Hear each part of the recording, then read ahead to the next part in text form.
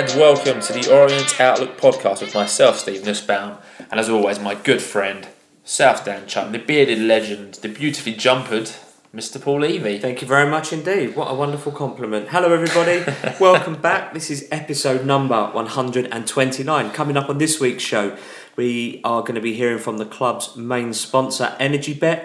We've also got a bit of an exclusive with Chief Scout Steve Foster, making his podcast debut, and also later on in the show Dave Victor will be joining us to review the Bognor Regis match. So it's going to be quite a packed show this week. So without further ado, let's crack on, and as always we start with our friends over at the Supporters Club. Let's do this then. So Supporters Club update, there's just the one trip to tell you about this week, and that is for Halifax this coming Saturday on the 20th of January. The cost for this one is £31 for adults, £28 for concessions, with a £3 surcharge for non-members. You have to be up early for this one as coaches depart Brisbane Road at 9:30 in the morning, and the match kicks off at 3 p.m. If you'd like to book, you can book via the travel line on 07722 135 970, and remember to please make your own arrangement for match tickets, as that price does not include your match day ticket, so you wouldn't want to get all the way to Halifax and rock up without a ticket and then not be able to pay on the turnstile. But I'm sure you can, so that's all good.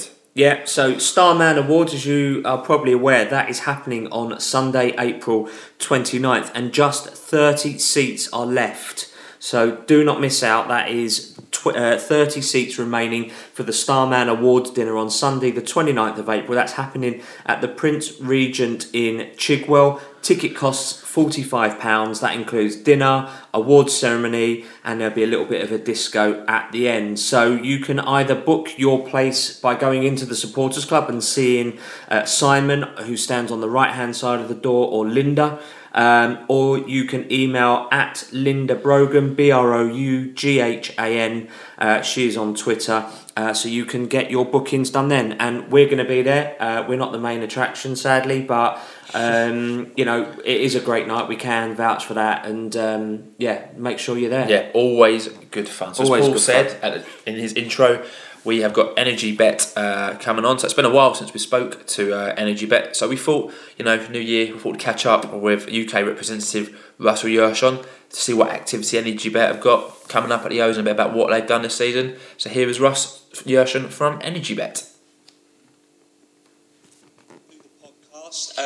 See a lot of stuff going on the pitch at half time, and a lot of sort of giveaways and stuff like that, but perhaps you could give us a bit of a roundup as to what EnergyBet have been doing in terms of fan engagement. Yeah, you're absolutely right, Paul. Last Saturday we did the crossbar challenge, our second one of the season, that went down really well. 3 fans thoroughly enjoyed the hospitality that we provided, and then going on the pitch at half time, again, it made their day. We've also been giving away some tickets to fans that enter competitions at energybet.com, our social media feed on Twitter. And also, just before Christmas, we went to the training ground and spoke with Alex Lawless, George Elacobi and Charlie Lee, and they gave us some fabulous content that we've been pushing out on our Twitter and Facebook feeds. So some great engagement so far in the first 30 games of the season, and I guess a lot more to come in the remainder of the season, Russ? Yeah, we've got a signed shirt giveaway that we're proud to work with you guys on. So I guess all the listeners watch this space, follow, and we'll release something midweek. Fantastic. So keep your eyes peeled on both our Twitter and social media accounts, I guess, on that. So in terms of sort of moving forwards, how do you see the rest of the season for Orient, Russ?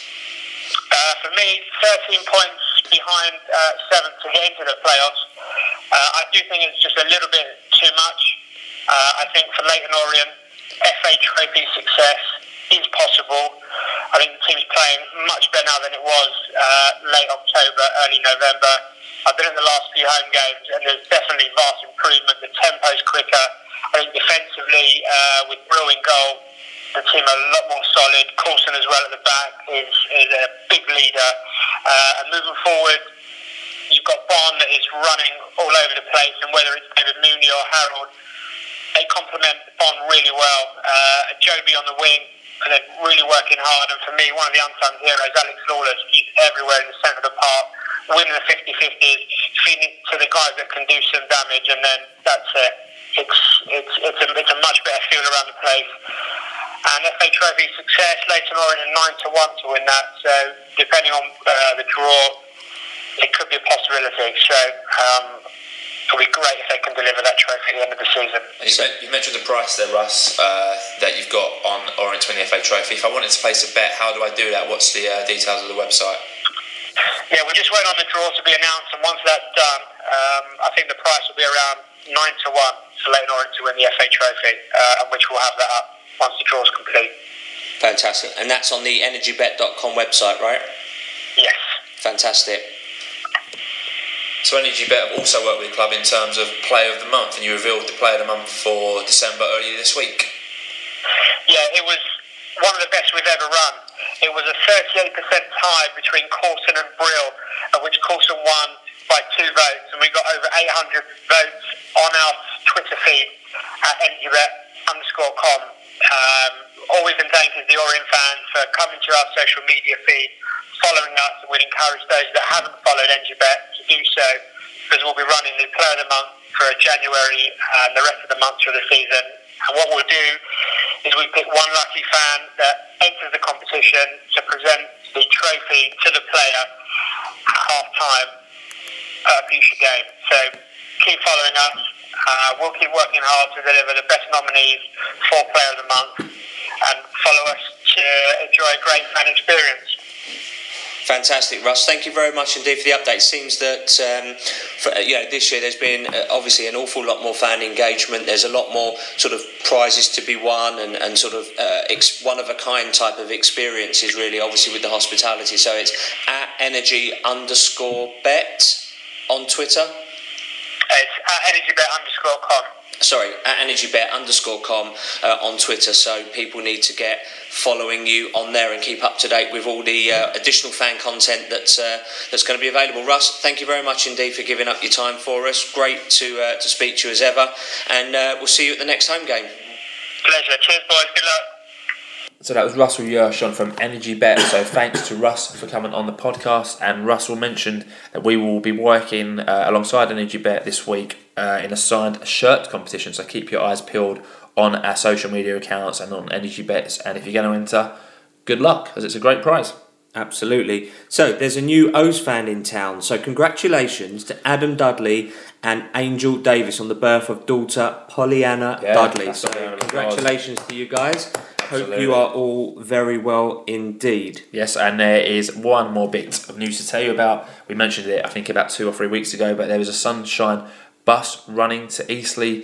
Less than 15 seats are remaining for this one? Yeah, absolutely. So with only 15 seats, or just under 15 seats remaining, those who have been on previous buses will attest to how much fun they actually are. It's going to be running on St Patrick's Day, Saturday the 17th of March, and it's going to be departing from its usual spot of Leytonstone O'Neill's. For those of you old enough will know where that place actually is. Mate, and probably not want to go back on too many old memories. Mate, I remember DJ Clay on a Sunday night. If DJ Clay is still in there, then something's badly wrong with Wow. him. Yeah. So all the usual Sunshine rules will be in place on the way home. Departs 9:30 at Leytonstone O'Neill's, returning straight after the game. The cost is £22 per person. So to book this, please email gfaburton@hotmail.com, and as we say, there are less than 30 seats remaining. There will be the usual selection of mindless films along with sporting and Leyton Orient DVDs for everybody's enjoyment, and an outstanding refreshment stop has also been organised. Amazing. So if you fancy that get one, booking. St Patrick's Day, get yourself down there. So moving on in to the week that was. So an early start to the week, as the club announced at 7 a.m. in the morning that Josh Coulson, currently loaned from Cambridge United, has signed a 2.5-year deal at the O's. So Josh put up the following statement on his Twitter account. He said, "I just want to thank everyone at Leyton Orient for making me feel so welcome. I've loved being part of the club for this short time, and now I'm delighted to sign permanently. There was a great set of lads here, and they made it easy to settle in. I can't wait to see what the group can achieve in the near future." and thank you again. So that's what Josh Coulson had to say upon signing for Leyton Orient. And quite nicely, Cambridge allowed him to do a goodbye video and a goodbye message to their fans. I mean, he messed it up a few times. He sure did. Which was quite funny that they showed the outtakes, but the fact that there was an outpouring from their fans saying good luck, goodbye, thanks for everything, just shows you what a quality signing we've made with him. And a no-brainer. Happy with that one? 100%, absolutely. I think that goes without saying. I think it was quite crucial that we got him to sign permanently.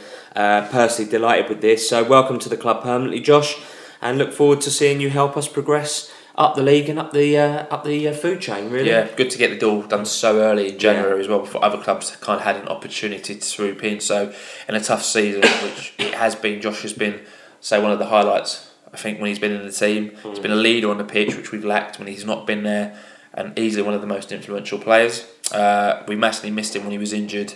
It's no surprise really our form dipped when both him and George were out of the team. So delighted we know we've got him, and with Elikobi returning, it gives us a very stable central defence partnership. So really happy with it. We did get a few tweets and we're just going to mention one or two. So firstly from @JEStaff, who said absolutely no coincidence that his return has coincided with us conceding only one goal in the last 5 games. Good point there. Yeah, and LOFC Chaz added saying, find someone that doesn't love @JoshCoulson04 at this football club. Superb news. Him and George are the 2 signings of the season. Credit to Martin Ling, because in my opinion, we wouldn't have him without his links to Cambridge. Yeah, so thank you for all your tweets on signing Josh Coulson. And then later on in the afternoon, Sam Sargent, who's currently on loan at Margate, was named in the Kent Online Team of the Week after he helped Margate get a 1-1 draw on his debut versus Billericay Town, which was a great result for Margate. So well done to Sam, and good to see another young Ode doing well whilst out on loan. You know, you've got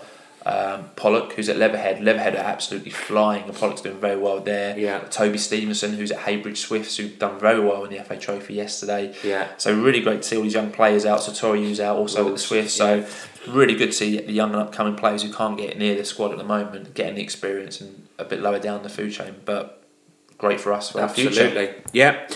So we talk a lot about what goes on in front of us, but actually there's a team being formed and grown upstairs at the football club, behind the scenes as it were, and we're pleased to welcome Josh Fitzpatrick to the club as our new finance manager, and this is all part of Danny Macklin's plan from when he joined us a few months ago. Yeah. So welcome, Josh. Yep, so Tuesday the 9th of January, so Russ alluded to it when we spoke to him earlier in the podcast, but EnergyBet announced the official Leyton Orient Player of the Month for December, and Josh Coulson won that, so well done, Josh. Amazing that there was only 2 votes in it between Brill and Coulson. So, you know, if you're thinking about voting and you don't get around to it, your vote could really make a difference, because if there's 3 people listening saying, I should have voted for Brill, and had those votes been placed, then Brill would have won by 1 vote. So, you know, good to see, as Russ mentioned, I think over 850 votes in that. So real good engagement there, and it's a fan's choice, which makes it even better. Yeah, absolutely. On a slightly sadder note, we were saddened to hear that former player Ted Phillips has passed away at the age of 84.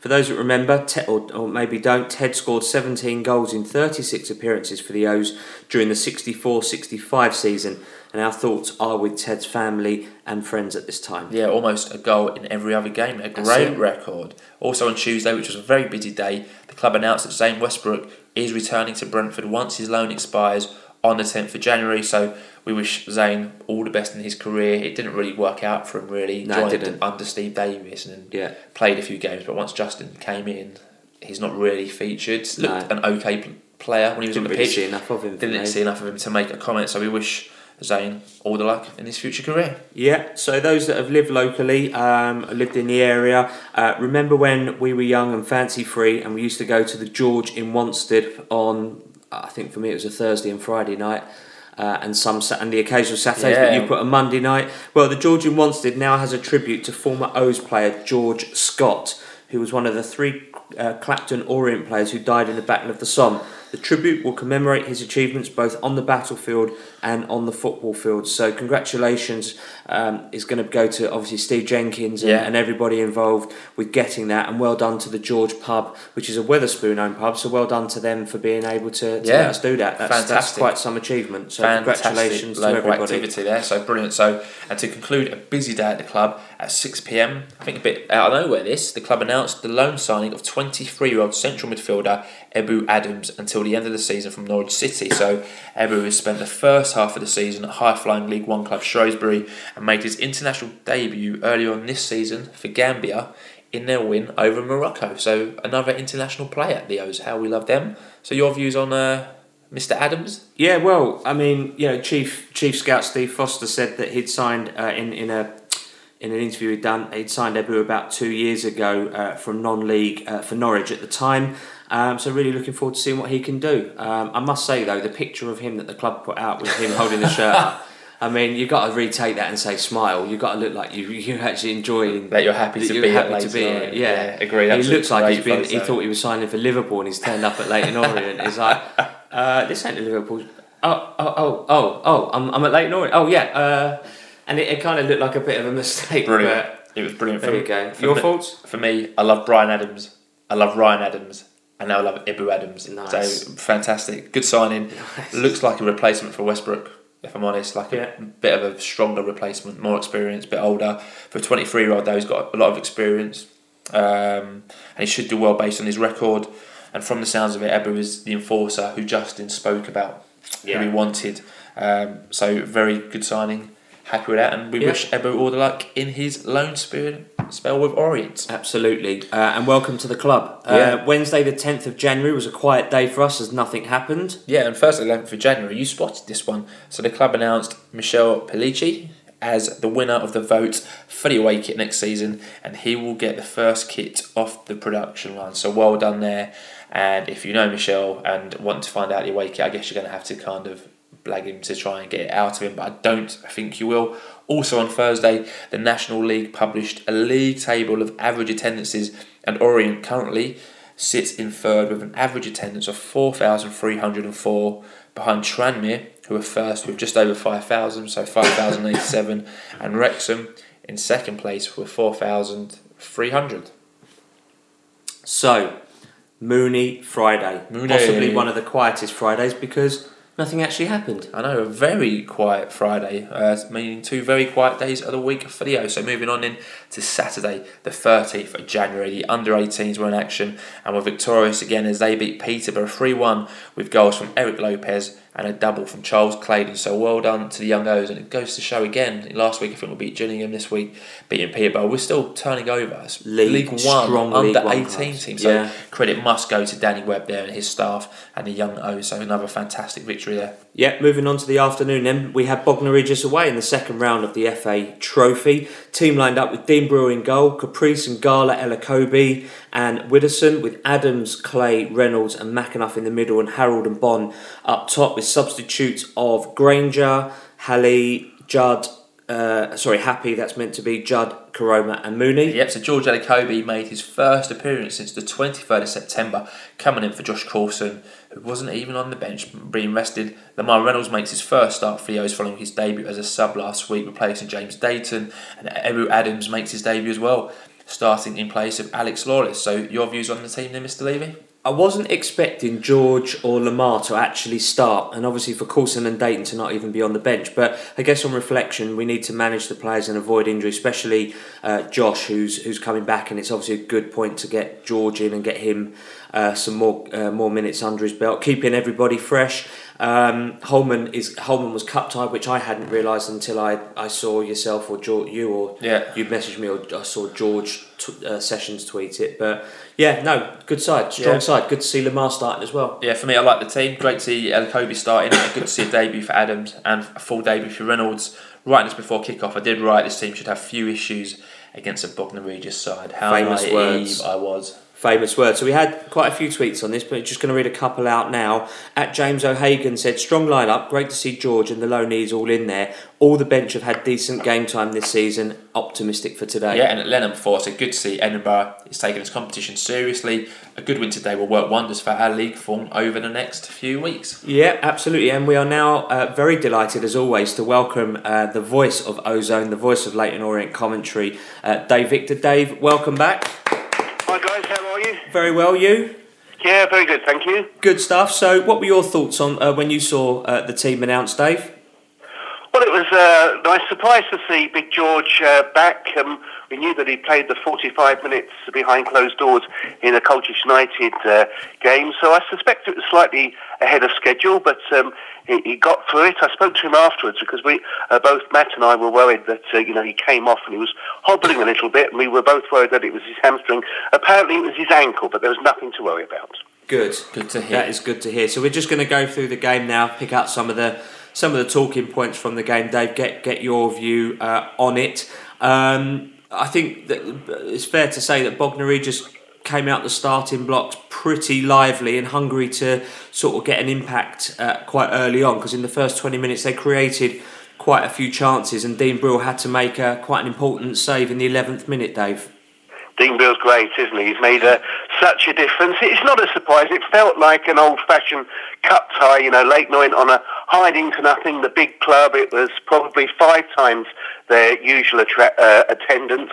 A club that was struggling in the league, but it really didn't matter. This was their big occasion. All sort of thoughts of the league form were put to one side. And as you said, it wasn't a great surprise. They really went for it from the get-go. And a bit of a pattern from Leyton Orient. The O's in recent games, I think it was the same against Bromley, certainly Bournemouth, they've become very difficult to beat, but a little slow on the start, haven't they been? Yeah, good point there. Yeah, good absolutely. Because in our first sort of real chance of note came for Macaulay Bond in the 22nd minute, but his effort really lacked power.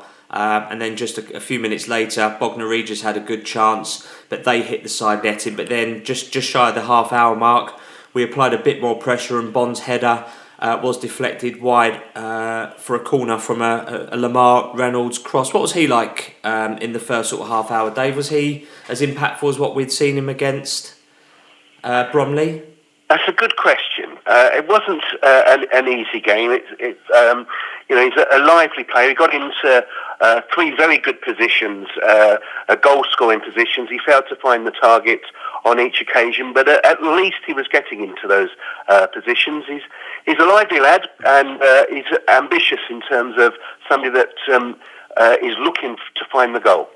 Yeah, absolutely. And the club's official tweet in the 39th minute noted we changed to a diamond formation in midfield with Adam shielding the defence and Reynolds playing behind the strikers. And just 2 minutes later, we went very close to breaking the deadlock, but Reynolds' volley was over the bar. And in injury time in the first half, we finished the half strongly as we won a free kick, which their keeper done well to punch away. So Dave, summing up the first half, do you think we were lucky to go in level, or would you say 0-0 was probably a fair reflection on what happened in the first half? Well, that's a good question. I'm sure it would say that we were lucky to be blank at the break. I think, we're facing a team that were giving their all, and I think Leyton Orient were a little bit wasteful in possession, and as a result, there wasn't the sort of quality service that Macaulay Bond, but in particular Matt Howard required. I think the last couple of games, when he started, we really haven't played to his strengths, and that's because the quality of crosses into the box haven't been the sort that Matt Howard needs. So as a result, it's the balls, Macaulay Bond chases everything, as we know. But Matt Howard, he needs the ball delivered to him, particularly in the penalty area, and that didn't happen enough in the opening 45. Yeah, good points. We had a lot of tweets in at half time. We've just picked 2 that we feel stood out. At Paul WE_UK said Bognor had more and better chances than us, no question. But I see us taking more control in the second half. Reynolds has been good. Adam's not so effective, but early days. And Big George isn't as big as bigger Bonds. Wow. Yeah. At O's Fan Basin said Elakobi is rusty, Caprice just asleep, and to be frank, they've had some decent players and ours are getting to know each other. Hopefully we're in for a better second half. Attendance was 1,371. We don't know what the away end is because everyone goes through one turnstile, and it's just how it is. Yeah, no subs for the O's at half time, so the second half kicked off. Just 3 minutes into the second half, and Bond has an effort saved by their keeper. I mean, what I've found under Edinburgh, Dave, is that second half we normally start with a lot more intensity, and we seem to be reinvigorated by what Justin's saying at half time. Did it look like that was happening yesterday? Certainly more positive in the second half. I think the point that there were a couple of new faces making their full debuts for the O's, and of course Big George at the back together with Bonds and Garner. There was, when you look at it, there were lots of changes and people that wouldn't necessarily have been familiar with each other, particularly young Adams in the centre of midfield. Interesting. Yeah. But the potential game-changing moment came in the 59th minute as Gillot is sent off for a foul on Jake Caprice. What did you see of that, Dave? Well, it was a second bookable offence. I think the first time that he got a yellow card, that did seem a little bit harsh. And of course, we had two players that went off, both the second bookable offences, the other being Joe Widdowson, and his first yellow card was for something that he said to the assistant referee, which, to be perfectly honest, is just daft, isn't it? Yeah, it really is.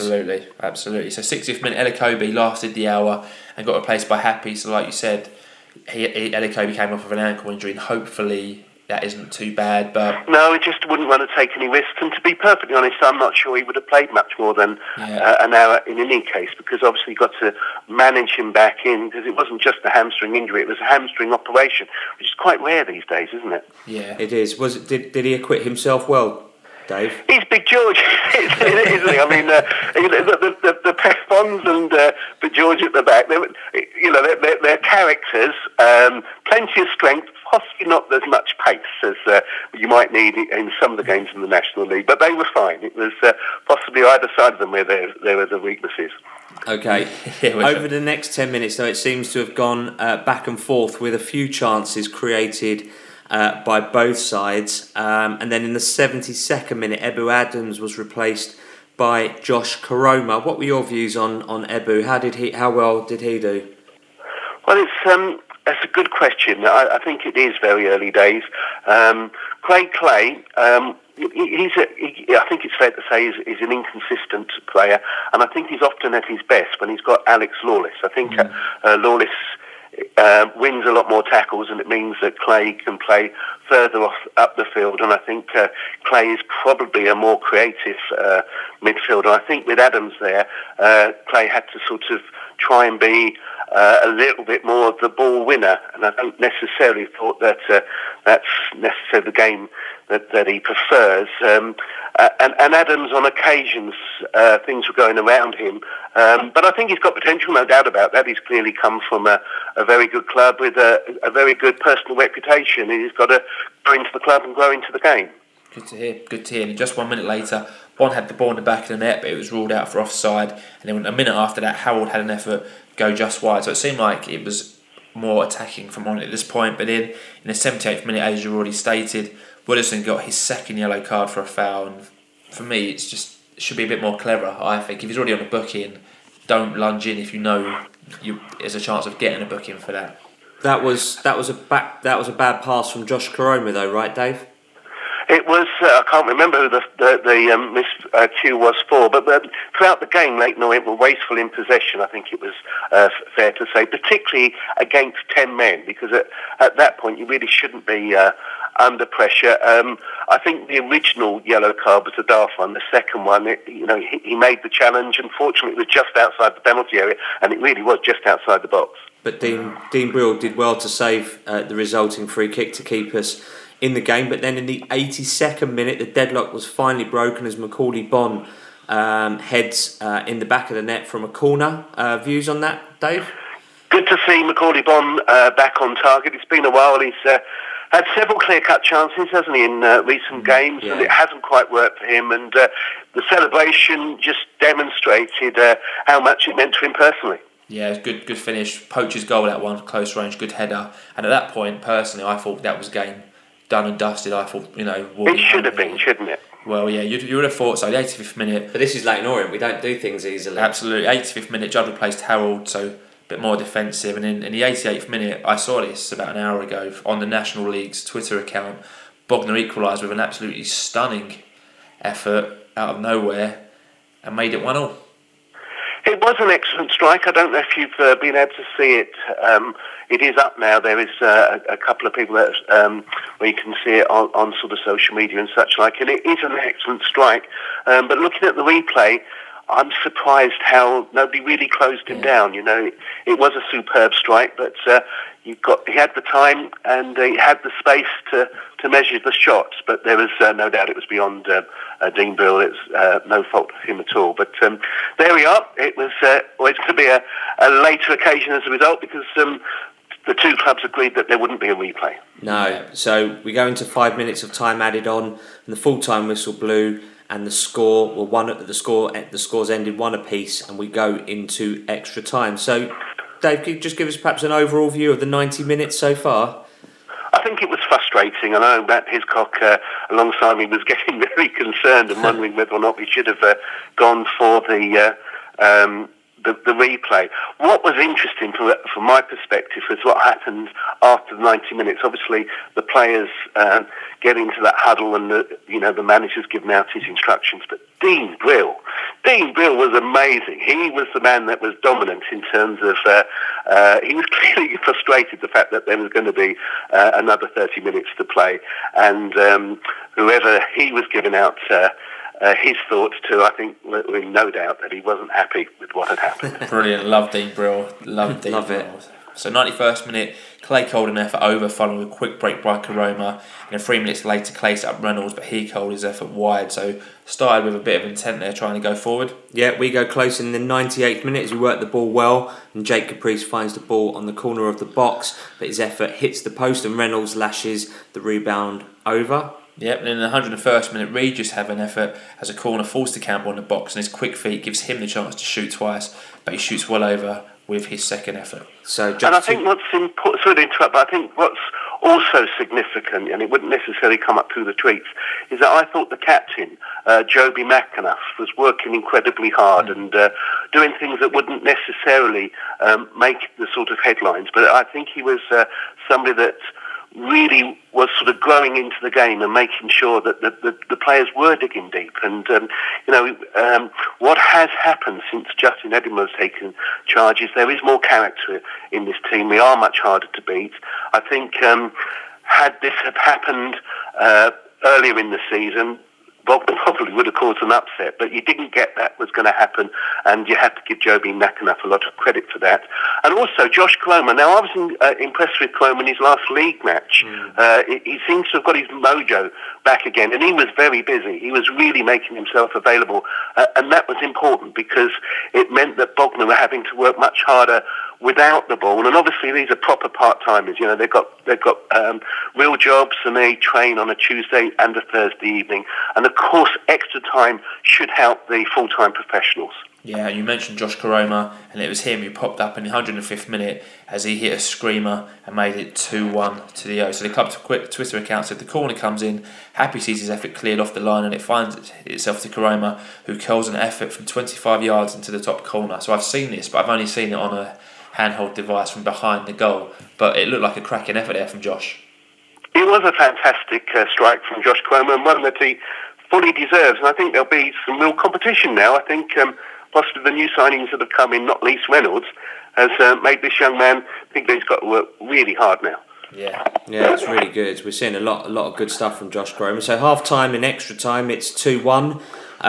Not really much of note happened really in the second half of extra time, but in the 118th minute, Orient counter quite quickly. Bond squares to Karoma, who forces a save before they work it around back to Karoma, but his effort is saved by Lincoln. So we're still going for it, Dave, even with just a couple of minutes left of the second half of extra time. I think after what happened in the 89th minute, nobody could take anything for granted. Full credit to Dan Lincoln. He was an excellent player. Calvin Davis, who you probably remember in his Portsmouth days, was excellent. And there's a lot of experience in that Bognor Regis side. And all in all, although it was not the best performance from Leyton Orient by any means, it's job done through to the next round of the trophy. And as you say, it's an exciting competition in terms of this season. I think if we had gone out of it, there was a danger that the season could fade away, but the thoughts of a trip to Wembley will definitely keep everybody buzzing around Brisbane Road, and psychologically that is very important. There's some potentially very interesting ties that could await Leyton Orient. But one thing that we do know is we have to go to Hartlepool midweek, probably on a Tuesday night. Yeah, assuming hopefully they're still around for that. Obviously their troubles are well noted, but we're ball number 4 on Monday, Dave, so hopefully we'll get a nice kind draw at home, preferably. Or are you not? It's been a while since we've had a home draw in any competition, hasn't it? It's been a while. It does seem it's been a while. It's been a while. So Dave, it's always a pleasure speaking to you and getting your insights on the podcast. Thank you for coming on, and we will speak to you very soon. Thank you, Dave. Cheers, Dave. Take care. So that was Dave Victor there, the voice of Ozone, speaking to us with his thoughts on the game. And now, even though Dave has left, we are going to keep Dave on the podcast as he spoke to Justin Edinburgh after the match yesterday to get his thoughts. And this is what Justin Edinburgh had to say to Dave Victor after yesterday's match. Justin, thanks for joining us. The road to Wembley's never an easy one. Well, I certainly made hard work of the result here today, but I think credit to Bognor. Obviously, everything to gain and nothing to lose, and I think they showed that in their play. But I think again we've started the game slowly and encouraged the opposition to grow into the game. But I guess. Well, I know that the most important thing in any cup competition is the result, and we go through to the next round. I suppose there are a few things there that are familiar in that Leyton Orient have become hard to beat, but as you say, they started slowly and squandered chances again. We were very wasteful. We certainly created numerous chances, and we weren't ruthless, and that's a frustration for me because I don't want that to become a habit. I don't want that to become something that I continue to say, but, certainly a couple of games over the last couple of weeks, that's been the case. And we've certainly got to be dispatching more or a higher percentage of the chances we're creating. At least Macaulay Barn was able to find the target again, and Josh Cromer took his goal extremely well. Yeah, I think Macca's continuing to get in positions to score, and obviously hasn't of late, but that obviously will give him the boost that he needs. And Josh Cromer is showing signs and a maturity of what I would expect of him now, and that finish is what we see day in, day out in training, and that's what he's got to start producing in games, and that was an exquisite finish. Good to see Big George back. He came off early. Is that because of a problem with that hamstring? No, it was planned for an hour. He's been out for a long period of time. We've been planned for an hour for him to play today, so we got through that unscathed, and everything's fine. So obviously a big boost with George coming back and playing an hour today. When Bognor scored that 90th minute equaliser, are you beginning to regret the fact that there wasn't going to be a replay at the Orient's decision? Maybe then, but not now. We obviously concluded the tie. Listen, it wasn't a great time to concede. It never is, but obviously we knew that there was extra time looming. And credit to the players, because I think professionalism again was very good. From conceding that late goal, I thought we got a grip of the game again and created numerous chances where we should have put the game to bed. Really. Any complaints about Joe Widdowson's 2 yellow cards? No, I don't think so. I haven't reviewed them again, but I see there was coming together over the far side. That would probably be the only one that I'd have a discrepancy over. But the foul on the edge of the box, once it's been given as a free kick, I guess it has to be a yellow card. And the new boys? Sorry, the 2 new players. Yes, I thought in terms of Lamar, obviously it's been with us a little bit longer than Abu, but I thought both good accounts of himself. I think Lamar will be bitterly frustrated that he hasn't got himself on the score sheet today, but I always say as long as you're getting in their positions, we can work on that if you're not getting there. And Abu, been with us a couple of days, he hasn't played for a long while, and I thought both showed good signs of what's to come. And will there be more before Saturday's trip to Halifax? We're always trying to improve. We're always trying to strengthen, but that's difficult to say if it'll happen before Halifax, but hopefully before the window closes that we'll maybe have 1 or 2 more players into the squad. Almost losing count. I think it's 15 now for Macaulay Barn. Isn't he be phoned? No, and my phone's off. Are you worried at all? No, I think Macaulay knows that he's got a lot more to learn and to develop, and I think we're the perfect fit. So we're fully aware that every player has a price. We're see that as the window develops. But so far we haven't had any, and I would be surprised if Macca would want to go unless it was something really tempting. Where I think right now he's suited to continue to learn and develop here. Thank you, Justin. Thank you. So that was Dave Victor at a very blustery Bognor Regis. So what you could hear there was the wind feeding back. It wasn't a fault. Do not adjust your audio there. So thanks very much, Dave. Really appreciate you giving up some of your evening to come on and do that, and also for sending us your interview yesterday, because neither of us could be there. So your views on the match then, Mr. Didn't really sound like we were at our best, but the most important thing overall and over anything is that we are in the draw for the next round. We were industrious and creative. Poor pass led to having us go down to 10 men. Credit obviously to Bognor Regis. They're full of sort of ex-Brighton and Portsmouth pros, as I understand it, and they had a real go at us. And despite being down to 10 men at one stage, they didn't give up, and they tried, and that's a great credit to them. But it's again a pressure that we are going to have to deal with as the bigger club in a draw. So but I think, like Dave said, with Justin, you get that sense that we're going to be industrious and creative, hard to beat, and we're going to be hard to break down. So whereas once upon a time that you might not have thought that. Yeah, absolutely. For me, your views? Sounded like a bit of a poor performance, but as always, the result is pivotal, and that's what matters. And we made it through. Good to see another win, so that'll build confidence at the club. First half saw chances of both teams. Sounds like Brill made another couple of decent saves in the first half, and after Bognor sending off, I thought we'd finish it. Yeah, thought we'd walk it, especially after Bond scored. But you've got to credit Bognor Regis. Like you've said, a great equaliser out of nowhere for them, and well played to them for taking it to extra time. And thankfully, Karoma's popped up. Hopefully, Karoma can use this as a springboard now for his season and get himself back into contention and challenge Reynolds, McAnuff, Dayton for a starting place.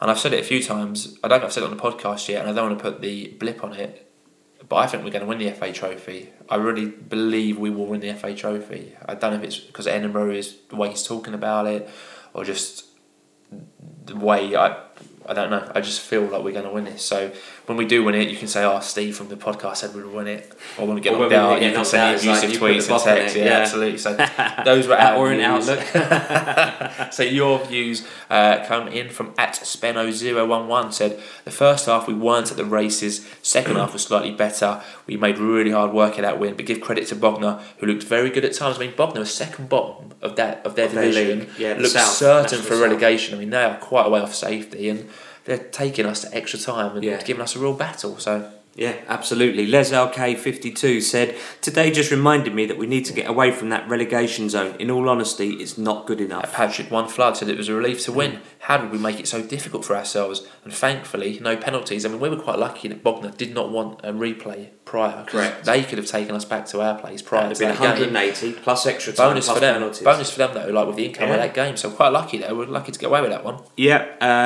Bradley Ackers 95 said, glad to be back to winning ways, and good to see Justin Edinburgh taking this cup seriously. I think Widdowson was stupid. If the ref has already sent an opponent off, they will always look to even it back out. Joe needed to be a bit smarter and not make silly tackles. Frank Kane said the cup game and the result is all that matters. Wasn't pretty, but never going to be. Into the next round, and 1 defeat in 8, and winning will breed confidence. Vince Howard 73 said Bognor were always going to push us, and with us not exactly scoring for fun, was always going to be a tough game. Just glad we got through it. Yeah, Biffo Prop said a win is a win. In October, the side would not have won that one, and I think Dave Victor alluded to something similar to when that, he was talking about the match. Yeah. O's Fan Basing said hard fought and decent game. They were not a bad team. McAnuff took over in the second half. Great winner. Caprice's head not in the right place though. I did see a lot of criticism come in for Caprice. He wasn't at his best last week against Boreham Wood, and more criticism for Caprice coming out of this week's game. Ron Sampson 15 said, this is like torture. A team that we should dispatch easily becomes a tough job that we just sneak. Some of our players need to be shown the door at the end of the season. Caprice and Woodison particularly awful performances today. Andy _PO16 said lower level teams always step up their performance against higher sides, and we let them compete and get into the game. Need to be more clinical going forward. Fitness told in the end. win's a win. And I but think Justin alluded to that as well. Absolutely. About fitness, yeah. Yeah, at Boats, he said it's all about the result in the cup game. Positives, Big George back into the last 16, and the negatives, a very poor 90-minute performance as a team, which shows just how much work Justin Edinburgh has to do. Boats is doing our positives and negatives. Yeah, cheers, Boatsy. Top man. At Leyton_Eos said, Clay in need of a rest. Our best performances have been while both central midfielders have been on form. No room for passengers in that area. Also, play better when we start with a 9 and a 10 rather than 2 9s. The only number 10 we have is Dave Mooney or possibly Sam Dalby. Very good point. The Harold-Bond combination hasn't produced the amount of goals that we thought it would when they played together. Mooney seems to have a much better understanding with both Bond and Harold. And it'd be interesting to see what happens with Holman, because Holman can play next Saturday, and I expect to see him play some part of the match next Saturday, whether he starts or he comes off the bench. It'd be interesting to see who Justin thinks his best two are now going forward, and what combination, which might not be the best on paper, but might work the best together. So we shall see on that one. And the final word for the week goes to at Matty LOFC Evans, who says, we won. That's the most important thing. Forget the score or the fact it was done in extra time. Bognor, like Haringey, were good quality opponents. Battling performances are what cup winners are made of. So onwards and upwards we go.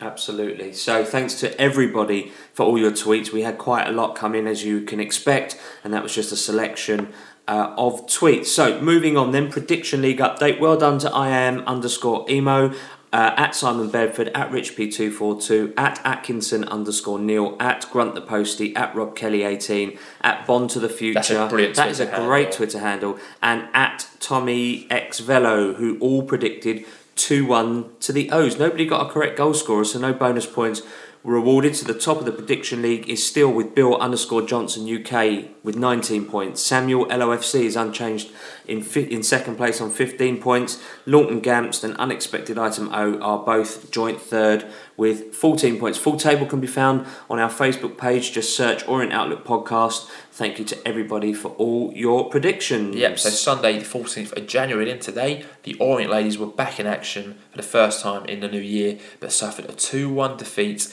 away to Milton Keynes. So unlucky result there for the lady. I think Milton Keynes are very high up, doing very well in their respective leagues. So unlucky there, ladies. Yep. And then later on in the day, earlier on today, Macaulay Bonne is named in the National League's FA Trophy Team of the Weekend.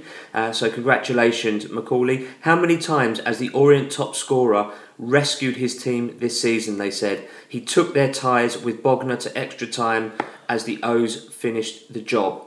We took the lead. It wasn't a very good write-up there by that's poor, isn't it? National League. So that was what they had to say about Macaulay Even though Bonne. he put us ahead and they took us to the extra time. So we've got one more interview coming up now to finish off the podcast. So we were lucky enough to speak to Chief Orient Scout Steve Foster before we started recording this podcast. So we want to speak to Steve to get a bit of an idea about what a Chief Scout actually does and about how it all works at our club. And so we were very lucky to speak to Steve. This is a really insightful interview, so thanks to Steve for coming on and giving us this interview. So here is Chief Orient Scout Steve Foster.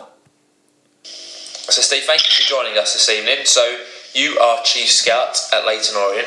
So let's start off by asking kind of what does that entail on a day-to-day basis? Good evening, Paul and Steve.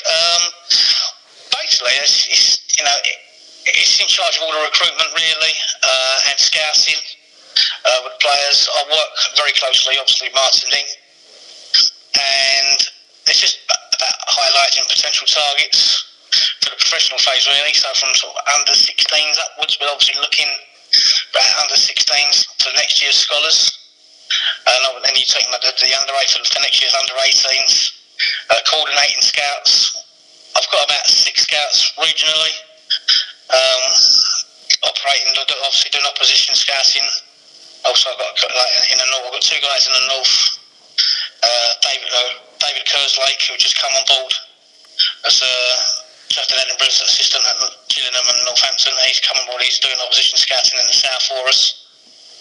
And I've got Shane O'Gorman, who's head of academy recruitment now, who I worked with at Norwich Trust very well. And Cole Newton in the north east, and Peter Shirtlift in the northwest, and I've got an old guy who's been doing the rounds in the southwest who covers a lot, Yeovilles, Exeter, Torquays, Plymouth, and anyone who's going to go playing down that area. So a very experienced team you got there, Steve. It's good. It's good. I'll say that it's a good experienced team.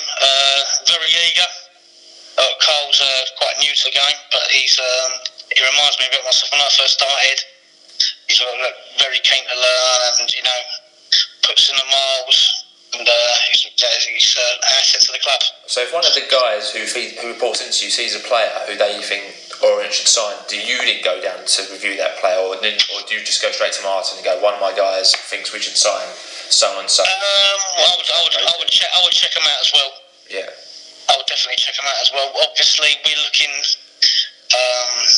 not so much if you're talking about moving players down from the northeast or from the southwest. You've got that extra expenditure and relocation costs. So we wouldn't really. We try to keep our recruitment sort of regionalised to the south if possible.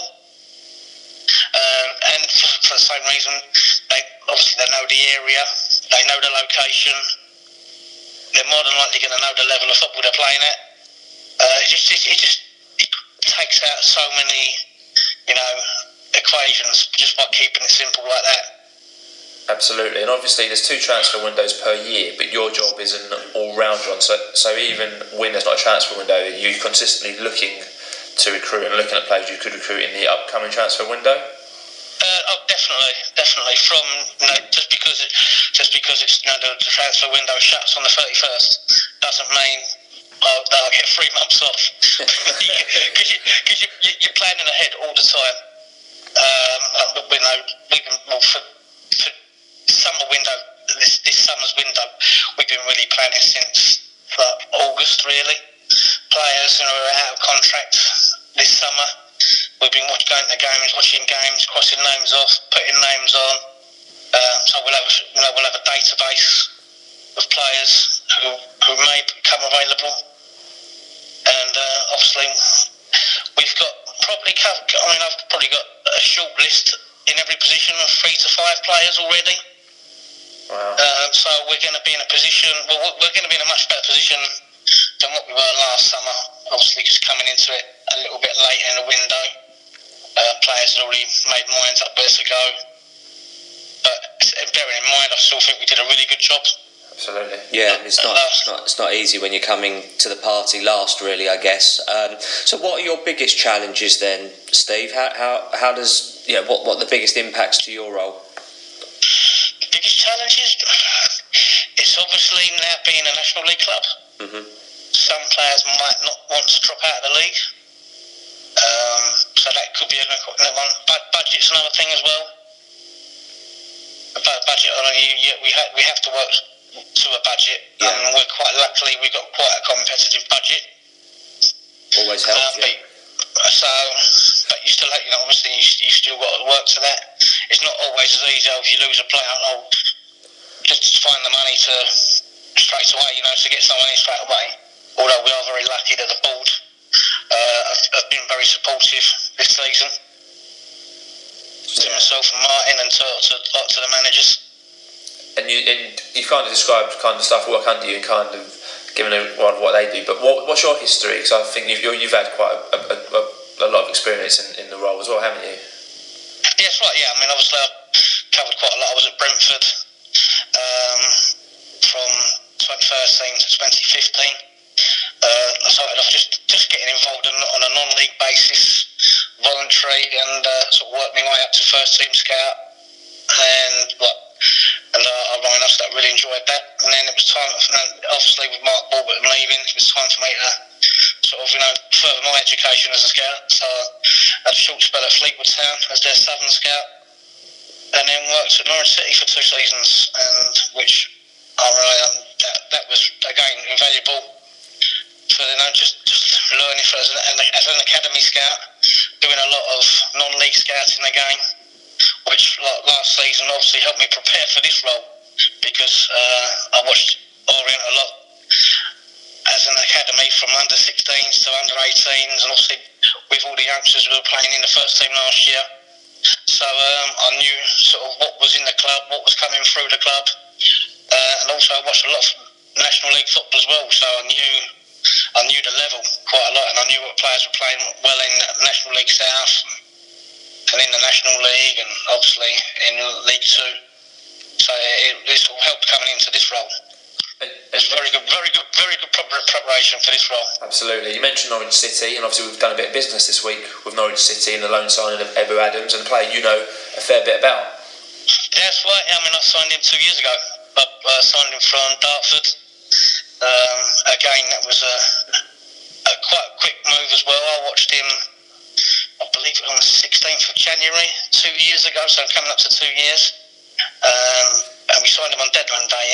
In between that time, we looked at the fixtures, and they was playing Saturday, Tuesday. So there was no chance of us getting him in for a trial, and he was contracted as well. So we watched him 3 times, I believe. I watched him once. Shane, who I've also mentioned, who's with us now, he watched him the week after against Sutton. And then my boss, Ben Strang, who's at Cambridge United now, he went and watched him. So we had him watched 3 times and signed within 2 weeks. Wow. And it was, that was a good bit. That was a good way of doing it. It doesn't always work like that. Believe me, it doesn't always work like that. But it was that was good. I mean, we was quite certain we had a good player on our hands. And he's had 2 years at Norwich now. He's had his loan spell at Shrewsbury, which didn't really pan out for him. But he's a better player now than he was 2 years ago. So I think we got prospects on our hands. Yeah, so we're fortunate that he's now in our ranks, and he played yesterday, and I believe he gave quite a good account of himself yesterday. So look forward to seeing him, and hopefully he'll get a little bit more game time. So just very quickly, sort of towards as a sort of an ending. Once you've got a question sort of that came into my head, you've got your list of 3 to 5 players in each position. How does it work then in terms of making that list come alive, so to speak? So Justin or Martin would come to you and say, right, I'm looking for a such and such a player. What have you got? How does that actually work? Once you... It would be the manager. Yeah, it would be Justin. Obviously, first and foremost, he gets to say who comes in, who doesn't come in. And me and Martin try to make it happen. So obviously Martin, he does all the negotiating with the clubs, the agents, the player. I will get as much information on that player as possible and watch them and get them covered. But at the end of the day, if me and Martin put a player forward and the manager doesn't like him or doesn't fancy him, then that's fine, because he's got to work with those players. Yeah. So then, and that's not a problem. At the end of the day, it's the man. And when, as we know this season, it's the manager's head on the block. At the end, if the result don't go that way, it's the manager's head on the block. Yeah. So it's got to be a playing squad. So he has to have that veto, the power of veto on anything really. So, but as I say, we work well as a team. I mean, recruitment is a team game as well, so we all work hard together. You have to trust each other, and definitely, as I say, it's, and good communication between all parties. Fantastic. So there's no stone unturned, really. Okay, so thank you for that, Steve. And just finally then, we're halfway through a transfer window at the moment. We've already done a bit of business. We've brought in obviously Ebou and Dan Holman and Lamar Reynolds. So a little bit, I think, unexpected, because when we had Kent on a couple of podcast episodes ago, he suggested that, or he said that a lot of our business may be done towards the end of this month. So I guess sort of keep our eyes peeled, I guess, is probably the message still. Yeah, I mean, again, a lot can happen between now and the end of the month. Results-wise, I think as far as I'm aware, we may look to bring in one other, or Justin might look to bring in one other. Obviously, so we'll be working hard on that. And also, Kent's due to come over as well towards the end of the window as well. Yeah. So I'm sure he would like to have some sort of involvement somewhere along the line. So if if there's spaces, if there's spaces to be had, and if there's someone Justin wants, and they will improve the 11, it may happen. As I say, I think from what we can gather, it's like we're still looking at one other possible player to come in. As I say, from now as well, I'm sort of looking towards the summer as well. So we're still out there covering games, doing under-23 games, League 2, National League South, the Bostic Leagues. Even grassroots. I've been doing grassroots myself today for under-16s. Right. So yeah, we're just trying to cover all bases really. No, and it sounds like you're keeping extremely busy, but I think one of the key things that I'm hearing from you is that we're looking ahead as well as immediately, which is obviously vital, and it's not something that we've had in the last sort of 3.5 years, unfortunately. So I think a lot of people that will listen to this will actually take a lot of comfort from the fact that we're not just looking at what we're doing today, but we're looking at what's going to happen with contracts that are running out in the summer, players that we might like to bring in, loans, people that can strengthen the club so that we can, depending on where we are and what we're going to do, help support our end goal, basically. So yeah, that's exactly. I mean, also you can never sit on your laurels. You have to always look to improve. And at the moment, our first and foremost, our biggest task is to climb the table and see where it goes from there. But next season, depending where we're going to be, we'll be better prepared than we were for this season. I can guarantee you that.